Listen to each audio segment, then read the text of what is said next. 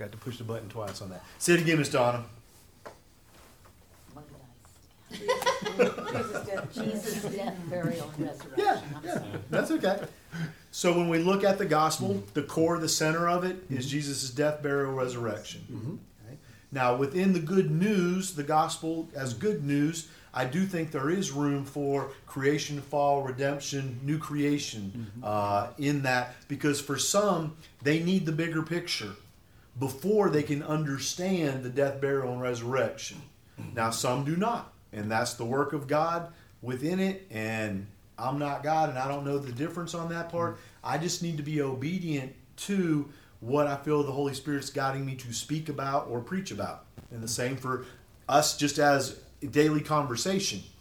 I don't think every single conversation that we have with somebody to be a gospel conversation has to be where we tell them, Jesus died for you because you're a sinner, you're going to hell.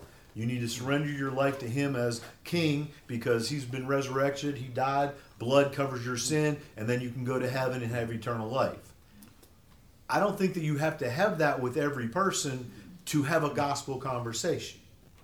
To me, a gospel conversation is when you talk about God in some way that the Holy Spirit's guiding you. That person might not be there yet that they need to hear that. They might need to hear that God created everything and he created it good and then it got messed up. But it hasn't always been messed up. They might need that part of it.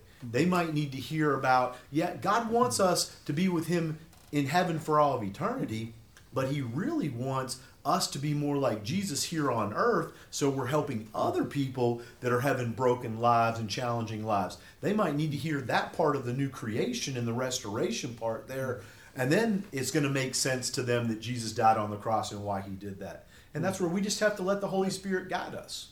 If you're a believer, then you know the gospel well enough to let the Holy Spirit guide you and have gospel conversations to whatever level or terms or parts of God's story that's in there. All right?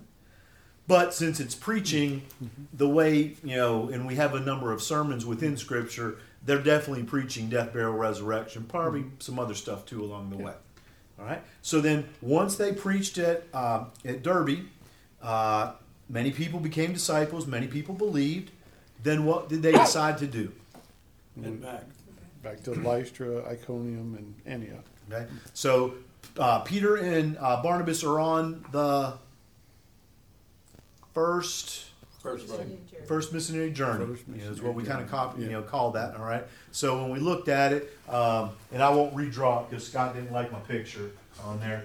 But they started over here in Antioch of Syria. And they went over here to Cyprus, and then they came up and they went around through the Mediterranean Sea through Turkey, okay? And then they got out here to Derby, and that was the final point. Now they're going back through, all right? They're retracing their steps, and they'll end up back at Antioch. So as they're going back through, what's the first thing that we see that they're doing in verse 22? Strengthening the souls of the disciples. What does that mean to you? What do you picture that Paul and Barnabas are doing that is strengthening people's souls? Reinforcing the scriptures that they taught them the first time. Okay, so reinforcing scriptures that they taught before. What else could they be doing that is strengthening the souls? Sharing their experience? Yeah, just giving testimony. Because that's another thing when you're talking to people out in the community. It's always a good feeling when you come across another believer and, they give you a little word of testimony back. And you're just like, okay, that part. Right?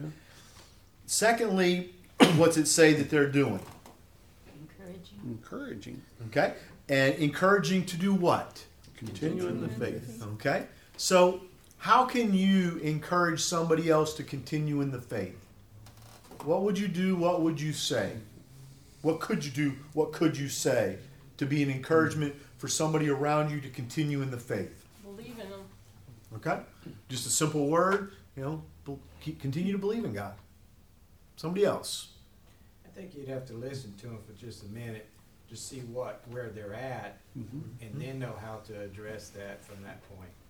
Again, back to the relationship.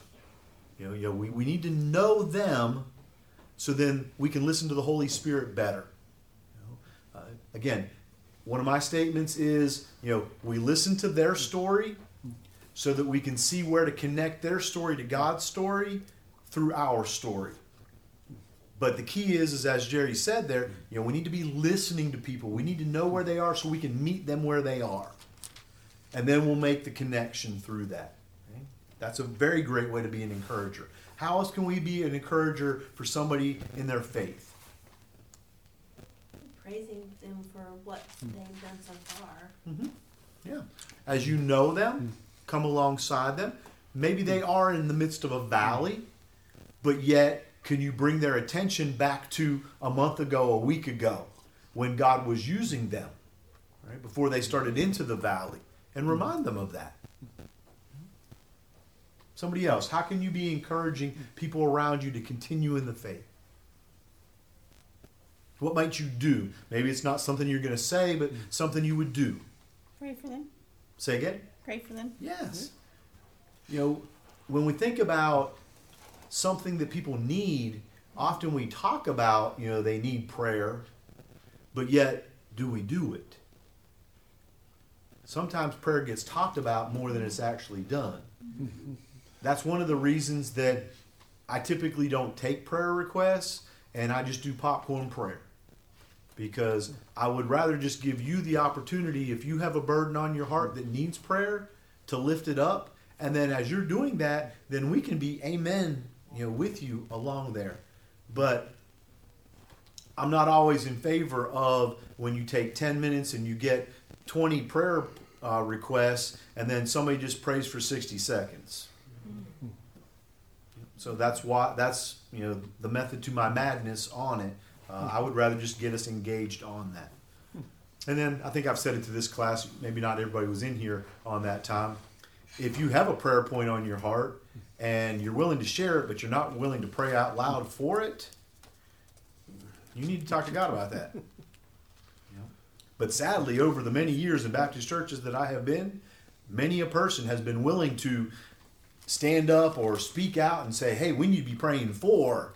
But when it came time to praying, they were like, Now, I know they were probably praying silently, and, I've got a bad heart that I'm not knowing that they prayed silently, and I'm calling them out on that. So, I'll take that one. Okay, so they were strengthening them. They were encouraging them to continue in the faith, and then saying that through many tribulations, we must enter the kingdom of God. Yes. What are they pointing out there? It's still going to be a rough road. Mm-hmm. Yep. I think sometimes too that if you go through tribulations, number one, you think that you're the only one that's ever had to go through this before. Mm-hmm. And that's why I think it's important that when you get to know people and like they're going through something, like in my instance, it was somebody going through cancer, that now I have also had that experience that if I know that someone knows someone or someone's going through it themselves, that I can get next to them and tell them how God has helped me and how He's encouraged me and given me the strength to do those things. So when it says, saying that through many tribulations we must enter the kingdom of God, are they saying that the way you get to heaven is through experiencing tribulation? No. No, Does I it- don't think do- you get a free ticket either. Does it kind of sound like that? Yeah. It does a little bit sound like that it's kind of a works-based, that if you do well enough going through tribulations, then you're going to earn your spot in heaven. Well, Jesus said you will go through tribulations himself. So that's what we have to understand. It's not painting a picture of works that would be like, well, if you don't persevere through your tribulation, then you're not going to get saved and you're not going to go to heaven. But if you do persevere, you do get saved and you do go to heaven. We have to help people to understand that's not what they're saying here. They're just clearly articulating and repeating what Jesus said, that if you're a believer, You will suffer. you will suffer. It's just a guarantee. Now, it might be different kinds of suffering. All right. So let's just real quick. You don't have to go into any details, but what are different areas or types of suffering? Miss Donna said cancer, but what are some other things that we suffer through as believers here on earth? Loss of family. Okay. Loss of loved ones. Okay. Divorce. Okay. Relationships. Yeah. Keep going. What else? What else? What kind of suffering do we also go through? Financial. Okay. Loss of friendships. Pregnancies. Health. Rejection for our faith. Now, here's where we have to, over time, as we're maturing in Christ likeness, we need to work through what sufferings are we going through because we live in a fallen, broken world, sinful world, that anybody and everybody can be going through, and what suffering are we going through because of our faith.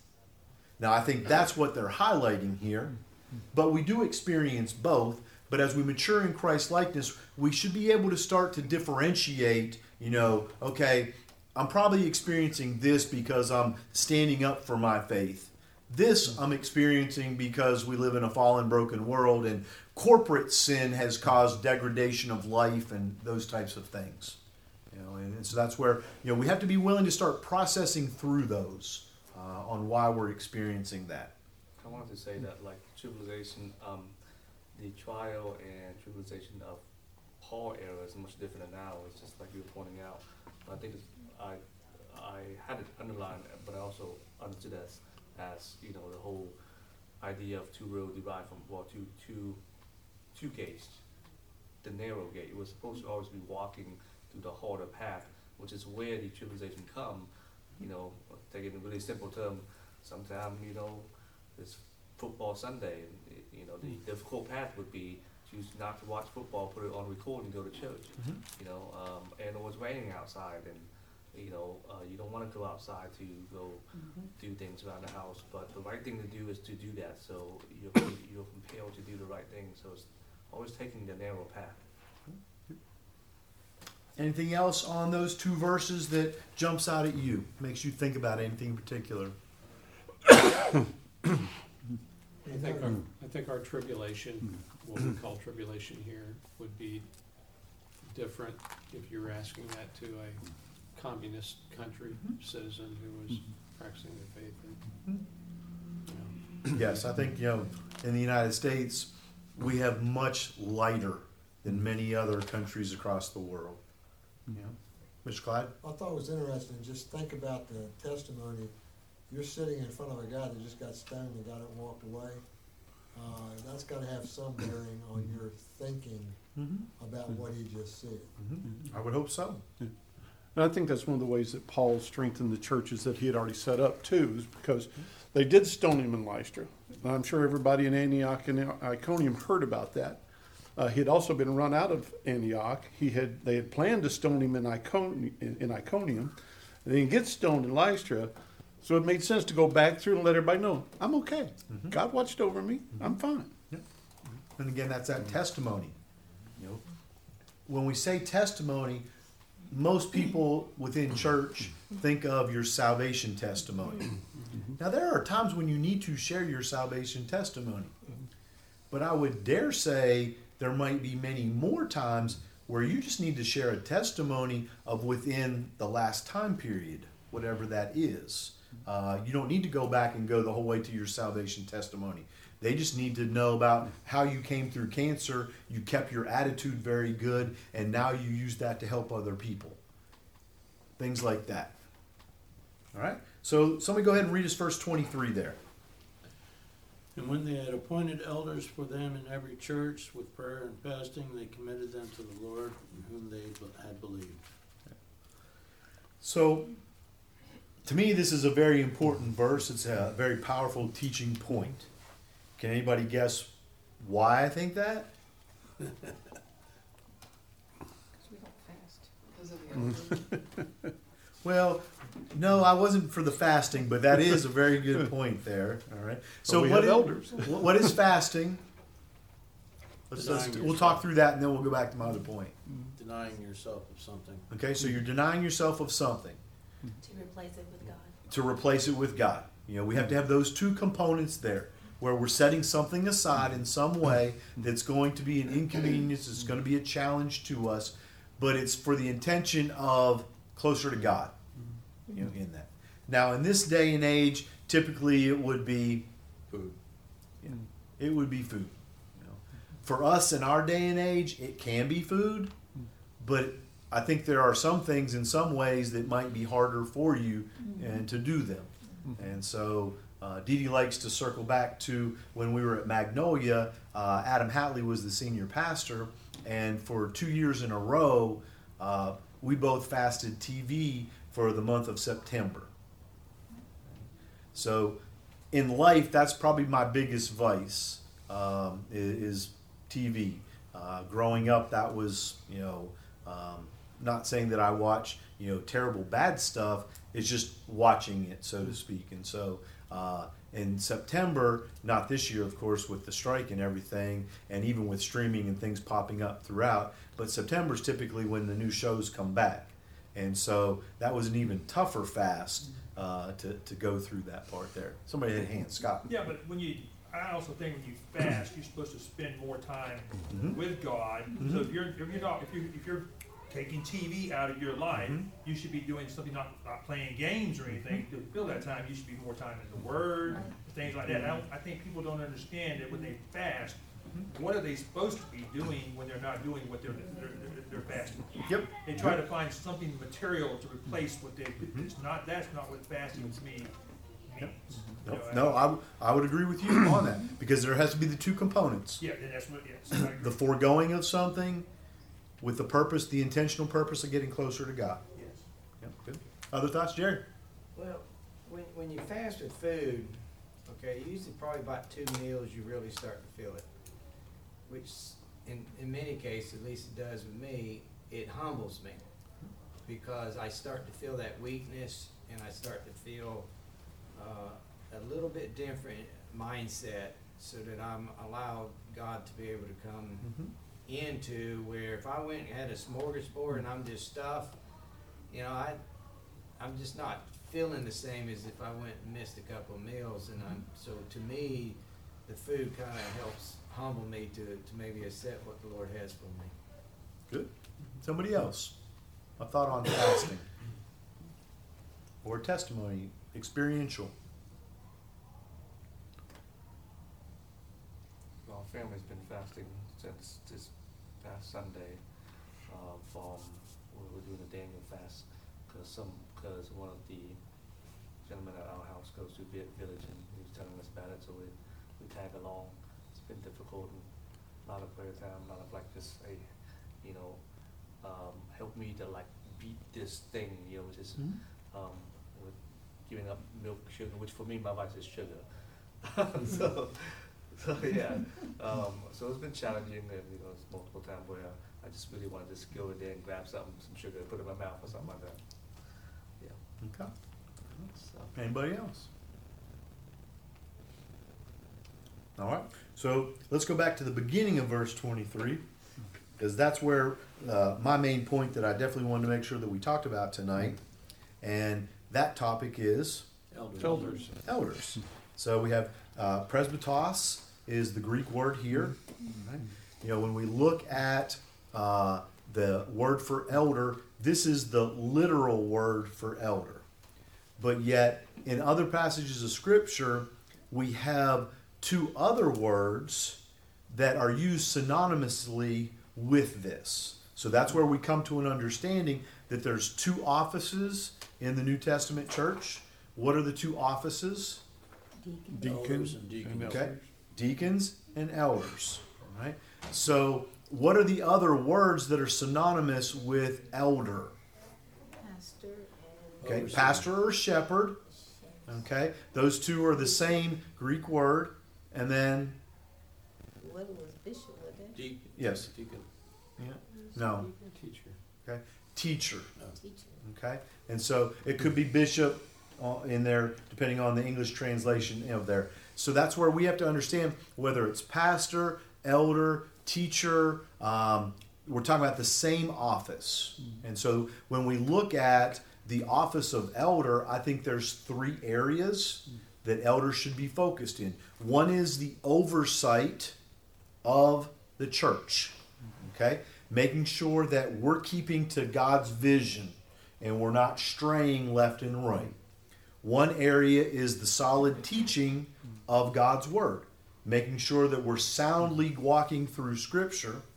And then the third area is the shepherding of the flock, the tending to, the taking care of, the disciplining of, all of those elements. And so when I look at being an elder, I look at those three areas. Now, we always have to understand nobody's going to be a 10 in all three areas. And so when you look at any pastor, any elder, they're going to have strength and they will have other areas that are weakness. And that's where we have to be okay with that. You know, you might get a guy that is a 10 on preaching and he's probably going to be, we'll say, a 7 or an 8 on shepherding and on oversight type of thing there. Or he might be a 10 on oversight, but he's only a 9 and an 8 on the other two. And we just have to be realistic. You're not perfect in things that you are and who you do, what you do. So we just can't expect that with elders. So when we look at this, they were appointing elders where? In every church. In every church. Okay? So what do we need to draw from an understanding point here? They appointed elders in every church. So I guess you say elders is more than one. Okay. But I need to understand something. You say in Berean, I want to take Berean, you have pastors. Are you a pastor? Are you an elder as well in this church? So here's where we have to look at what the Bible teaches and how churches choose to govern, or their polity. Polity is a big word for how you choose to govern yourself. Okay. So from a biblical standpoint, if you use a title or you're given a title of, elder, teacher, pastor, shepherd, bishop, whatever you're using along those lines, you are an elder. Okay? So that would mean that within our church, Pastor Sean's an elder, Doc's an elder, Brian's an elder, Jonathan's an elder, Jack's an elder, I'm an elder. From a biblical perspective. Okay? Now, the way churches choose to govern themselves, so that's where for us, we choose to look at elder as a title. Even though we would see each other as elders, we look at this official elder council that is made up of vocational elders and lay elders.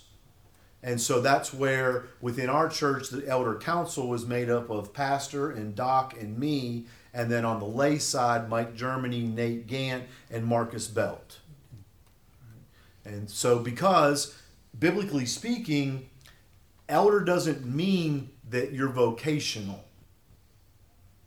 Okay? It can be that you're vocational. So when I say vocational, are you understanding where I'm meaning with that? You're being paid. Right. That's your job. Okay, so I had a few looks there. I just want to make sure we're clarifying for that. But when we look from a biblical standpoint, not all elders were full-time doing it. All right? Some were bivocational, so to speak, or lay from that perspective. And so for anybody that is of that level within the church family of being an overseer, teaching, and shepherding, then you're an elder. But yet, it's healthy, especially within today's society, to have a polity that's understood and go by that polity. So out of curiosity, this is going to sound weird. Berean doesn't have anything considered a bishop, but bishop to me sounds Catholic. Correct, and that's why we don't use that term. Plus, I think it's a weak English translation of the Greek there. But it's still considered something. Yeah, I mean, you're not incorrect in translating the term to bishop, but to me, I think that is, again, I think it's a weaker word. I don't think that when we look at... We don't see it that often. When we understand, what we understand as bishop today was not what they would have understood as bishop then. And so that's why I think it's better for us not to use that term today. Because the way we see that term today is not going to give us a true New Testament picture of what it was back then. And that's why, like for doulos, I think the better translation for that is slave than it is servant. Because I think the way we look at the term slave and the term servant is different than the way they looked at it back then. Yes, I think slave, servant, and bondservant in the New Testament time period were all looked at the same way. They were all bottom of the barrel and had no choice. But the way we look at the terms servant, bondservant, and slave, we rank them. And we say they're not all the same. It's less and less and less. But back then in Bible times, I think they were all basically treated the same, and none of them had choice. And that's the point of doulos, is you have no choice of your own in that. So, but back to the elders here, I think that there was a multiplicity of eldership. So again, that's the big words, but I think we should understand the big words. It seems like very clearly that they were appointing more than one elder in each church. And so the model of only having one elder per church, I don't think is the best or healthy. But that's technically what most Baptist churches have been doing for 50 plus years. They only have one elder. They never call him elder. They only call him what? Pastor. On that. They don't call him teacher. They don't call him anything else. They just say pastor on that. But then there's this other office of deacons. And for the last 50 years, especially when we moved through the whole business age of the 50s and the 60s, we ended up taking deacons, who deacons are in Bible to do what? Okay, deacons are the lead servants in the Bible. But in most Baptist churches, when you came through the 50s, 60s, and 70s, deacons turned into Elders. They turned into elders from a business model, and they were a board of directors. They took the oversight, but they didn't take the teaching of God's word, and they did not take to the shepherding of the flock. They only took two, were in charge. But going back to Acts, wasn't that what the deacons were for? Was to help the apostles and things like that? Isn't that how it came? But only through serving. Yeah, no, I agree. Serving widows, Yeah. orphans, Yes. things like that. Yes. And so they were not involved in oversight. And they didn't have to be involved in teaching. Now they could be, like we look at Stephen, because as we walked through that at the beginning of last spring semester, and we looked at the first deacons that were selected, one was Stephen. And then a little bit later we walked right through, Stephen was what? Proclaiming. He was stoned because he was Proclaiming. preaching. He was proclaiming on that. And so it seems like he started out focusing on serving, but then God continued to call him to be speaking more and to be more of an elder. And so that doesn't always happen. So that's where, for us, I want us to make sure that we're looking at the polity of churches from a biblical standpoint, not what we've been doing for the last 50 years in Baptist churches and thinking that that is right, because most Baptist churches have been doing it for 50 years. There's a big difference on what we've been doing in Baptist churches for 50 years and what's the Bible, especially in this area. That's why the last church that my family went to completely failed, was because the pastor was being everything for everyone and could not do it by himself and would not take anyone else on, because that was the way the church was run. Yep. And so Yeah, the the last failed church because my family left too, they didn't have any elders, and the pastor was not, he didn't have anybody speaking to him, counseling him. So, and that's where, now you do need to understand the context of the church you're in, and it's going to take a while for the typical Baptist church to move away from the deacons being elders And so you've got to figure out how to work that, because every hill's not a hill to die on today. That's true. And so as pastors, you got to work through that. And so that's where I think for some churches, pastors just need to challenge the deacons for this time period. You're going to actually not only be having oversight, but you're going to teach and you're going to also shepherd. And we'll still keep the title of deacon for now, because that's just a hill to die on for our church. They're not going to change, on that fast. So again, you've got to work through it. Just because it's right doesn't mean you change it today, because it might be more detrimental in the long run. And that's what Pastor did here at Berean. For those of you that have been here long enough, you actually walked through that, where when he came in 2007, he was the only elder as the senior pastor, and the buck stopped with him on everything. But then he was convinced that there should be a multiplicity of eldership, and so as he gained more relational time, more preaching time, he helped the church to see this. And then so now for the last 3 years, we've had a multiplicity of eldership. We're still not where it needs to be, but we're moving in the right direction in that. Clyde, you had your hand up. Well, it's interesting, having been in Baptist churches for quite a while, also from the side where you just came from. Yep. They never read this verse here where it says elders. Yeah. And the problem I've seen too many times, along with what you were saying, the pastor that comes in there gets this mindset that he is the man, okay, which really weakens the whole church. And when since you've got no title of elders, okay, usually they give them the title of trustees, and they're similar to trustees here. They just do the banking situations and stuff like that. The deacons that feel led to try to work through this on a biblical basis, whether you got the title or not, fight a battle.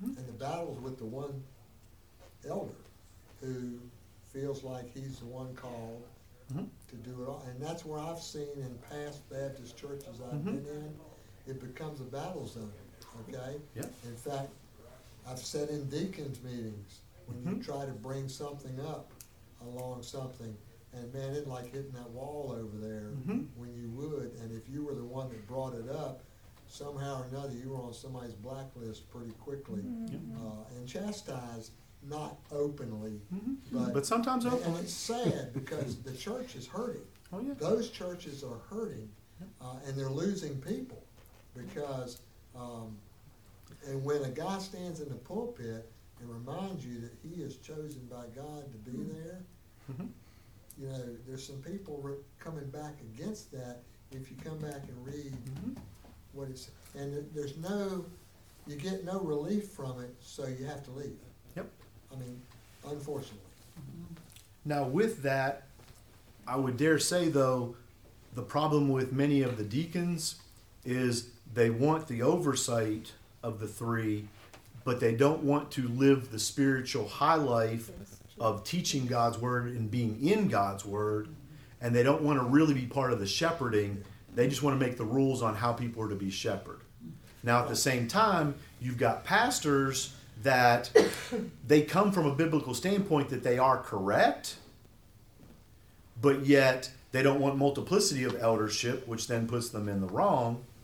And so again, there's a lot of wrongs on both sides of the Baptist pastors that I know and the Baptist deacons that I've known. And my solution to all of them is come back to the scripture. Oh, and also you're generalizing. Yes. I mean, it's not all. All of Yeah. any.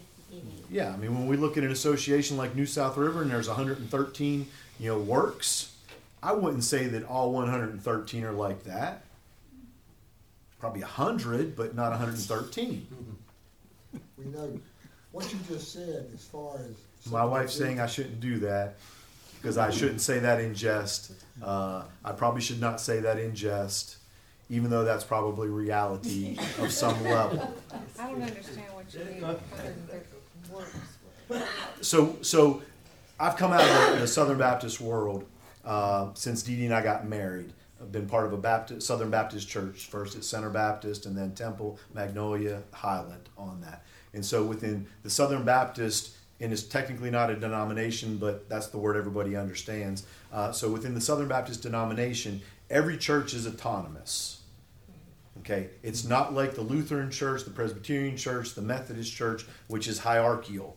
But people have experienced all those, and so they think that within the Southern Baptist Convention it's hierarchical, and so the Southern Baptist Convention tells the churches what to do, and they don't on that. So every Southern Baptist church is just as autonomous as we are on that.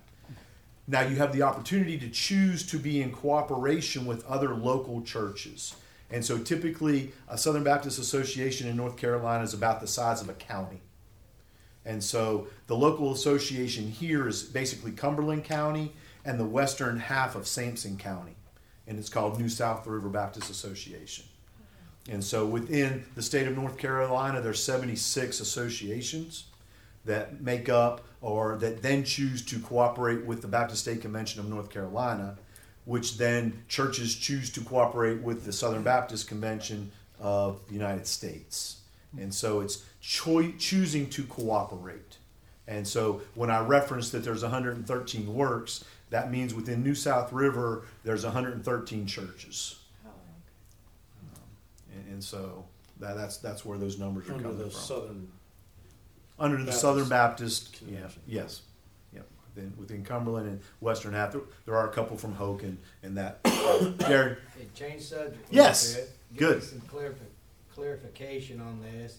Since you mentioned churches, Yep. It says elders in every church. Yes. Okay, I take there is more than one church. Yes. But give me the picture. You know, you can look outside Fayetteville, you can find, a lot of churches. Seemingly, typically during this time period, we would say there would be one body of believers in each town. Okay. Because the towns were not that big. Often we read, and that's what helped being in Israel, was being able to literally go to and see. So like Ai, when I always visioned Ai as this big, place. Well, Ai technically isn't that much bigger than the property we own as Berean Baptist Church. Wow. That's the city of Ai. And so when you think about having a church in these cities, now some of these cities are big, a little bigger. Some of these cities might be like Stedman size or like Rayford size, or where you have like at least 3 or 4 streets, type of thing there on that part. That's what I was pitching. It was too small to have that many churches. Correct. So how many churches did they have? Because it sounded like they only had room for 1, maybe 2. Yeah. So what they're saying there is when they went back through each city, for the church that's in Iconium, they made sure they picked a couple elders, a couple good spiritual men to be elders in Iconium. And then, they had did it in Derby, and then they go to Antioch and Lystra. And so for the church in Lystra, the church in Antioch. Good clarification on that. And at any point, especially when I'm like really just, bantering on about a topic that you're like, move on. Just ask a question, we'll move me off of that. So, but multiplicity of eldership is very important. But you need to be an elder that is focused on, you get to have the responsibility and the authority of being an overseer, but you always have to do that through the spiritual part of the word and teaching it and being a shepherd. And so having oversight is really a lot more burden than what a lot of people think that it is. When Pastor talks about, that he's on the hook for your spirituality as part of the shepherd, as he's the under shepherd over the whole Berean family, but you're part of the flock, that is truthful. It's a burden for me when I think about you and I think about your faces, and am I coming along setting the example? Am I coming along and am I shepherding? Am I teaching correctly? And then am I giving good guidance to stay on the vision? It's not a power trip. It's a very much, I have to stay within where God wants us to be. Somebody had a hand earlier. Lynn? But you kind of you're walking into my question. Okay. You have a multiplicity of elders in this church. Yes. both lay elders and, Vocational. vocational, yeah. Mhm. So even at the end of the day, you still, they're not all equal, Correct. okay? Mm-hmm. And the buck stops on Mhm. one of those elders, Mm-hmm. lead elder, Mm-hmm. call him a pastor or Mm-hmm. whatever, but you have a lead elder and, yeah, so. And that avoids conflict. Well, you're still gonna have discussions, but Yes. a decision has to be made about the direction the church is gonna go. Mm-hmm. And that's just what you were talking about relative to, the burdens or the responsibility. And that's why within Berean, we divide the polity up to, we have pastors that have a job description and day-to-day responsibilities. So pastor has, oversight and responsibilities over staffing, overall who's preaching, and those types of areas. Doc has over all the maintenance, over HR, over the budget. I'm over missions and I'm over adult discipleship, But then we also wear the other hat then of being on the elder council. Everybody that's on the elder council, we look at the preaching, we look at the oversight, we look at the shepherding, but we do it more from a 30,000-foot view. So like for the lay elders, they being lay elders, they don't have the time and the opportunity to be in the details of the day-to-day as the paid pastors do. And so that's where we differentiate those options or those choices or those powers.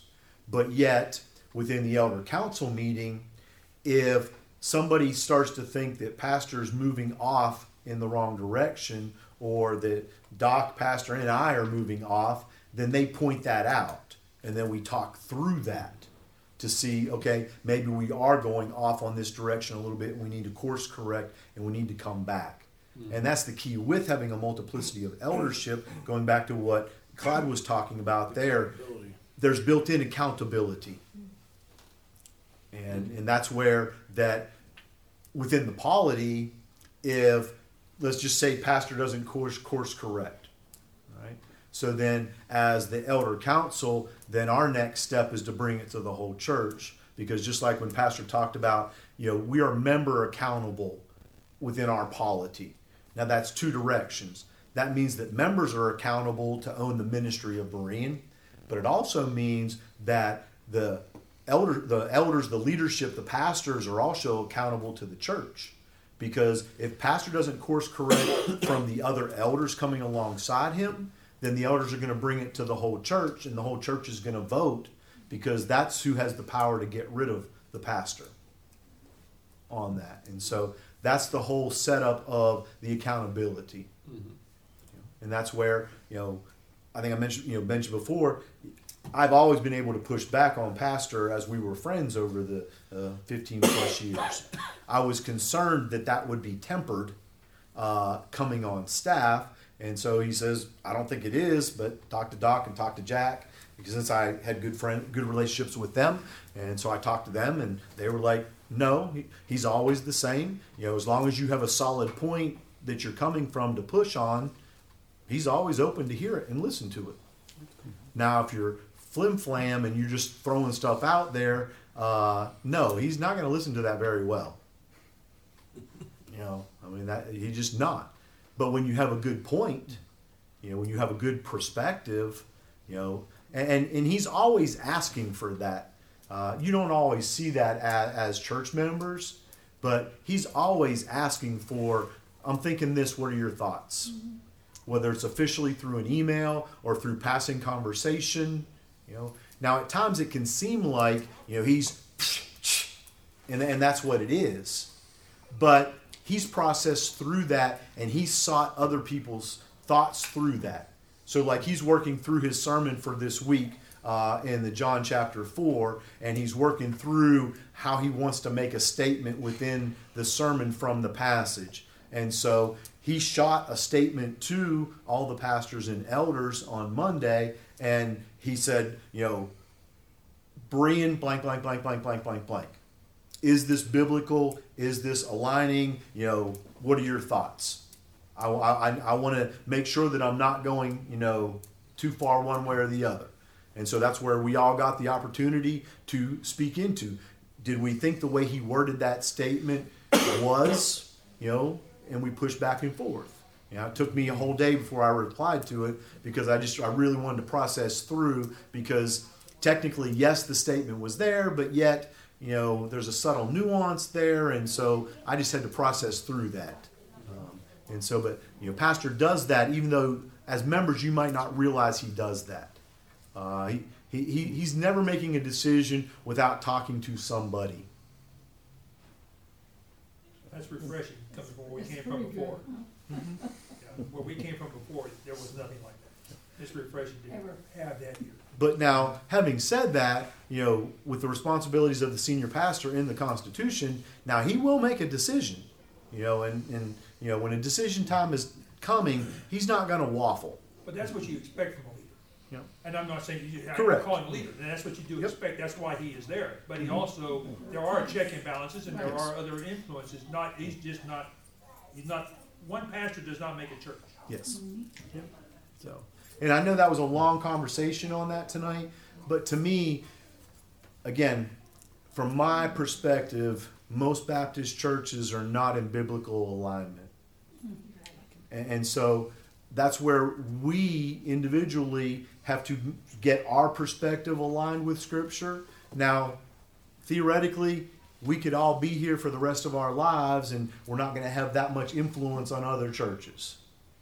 But you never know. God might move us to another city or somewhere, another church within Fayetteville for some reason. Maybe not a negative, but like a positive one on that part. And you're going to have an opportunity to bring influence with your perspective now that we've walked through this. And again, even if they're off, that doesn't mean you change it on day one. You might have to live with it, you know, for a while. You know, when we went to Highland, you know, everywhere was monochrome pink tan. Okay, every wall, including the trim, was painted tan, but had a pink undertone. You know, because tan, you know, it'll have a pink undertone, it'll have a blue undertone, it'll have a green undertone. You know, in that, it was all pink. It was terrible. Okay, well, I mean, it took how long, honey, before we were able to start painting things?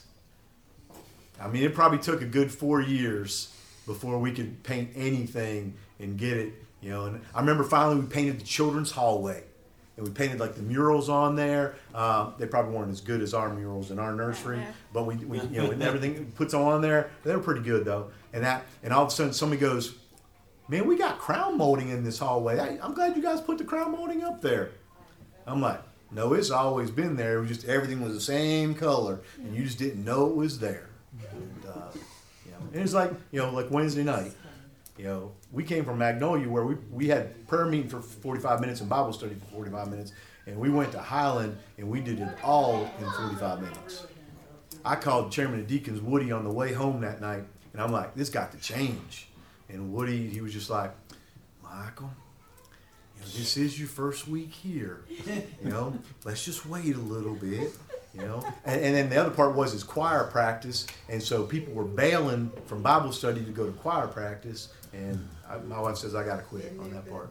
You know, so yeah, but finally Miss Nancy moved to before Bible study. I was like, "Go, Miss Nancy." But just with that, okay, let me close in prayer. Father, I thank you for just a blessing of being around each other tonight, and Father, help us as we continue to live out our life as believers, to more and more align ourselves with your word and not with what we think from tradition or where we've been, but yet we try very hard to freshly look at the topics from the passages that we're reading right then. In Jesus' name I pray. Amen. Amen.